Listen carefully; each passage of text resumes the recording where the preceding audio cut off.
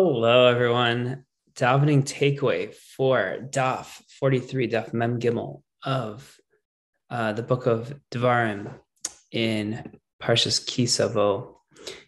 Fascinating insight that the Alter Rebbe explains three things that will help a person remove anything that's preventing them from connecting in their avodas tefillah, in their service of prayer. The first one is mikvah.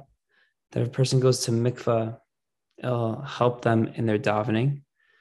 The second thing is giving tzedakah, just like it says that Rabbi Lazar would give a pruta.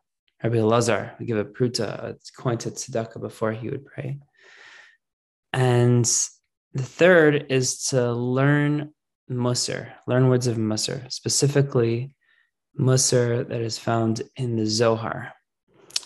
And those are the three things that one should learn and do in order to have a successful davening. Have a wonderful, wonderful day.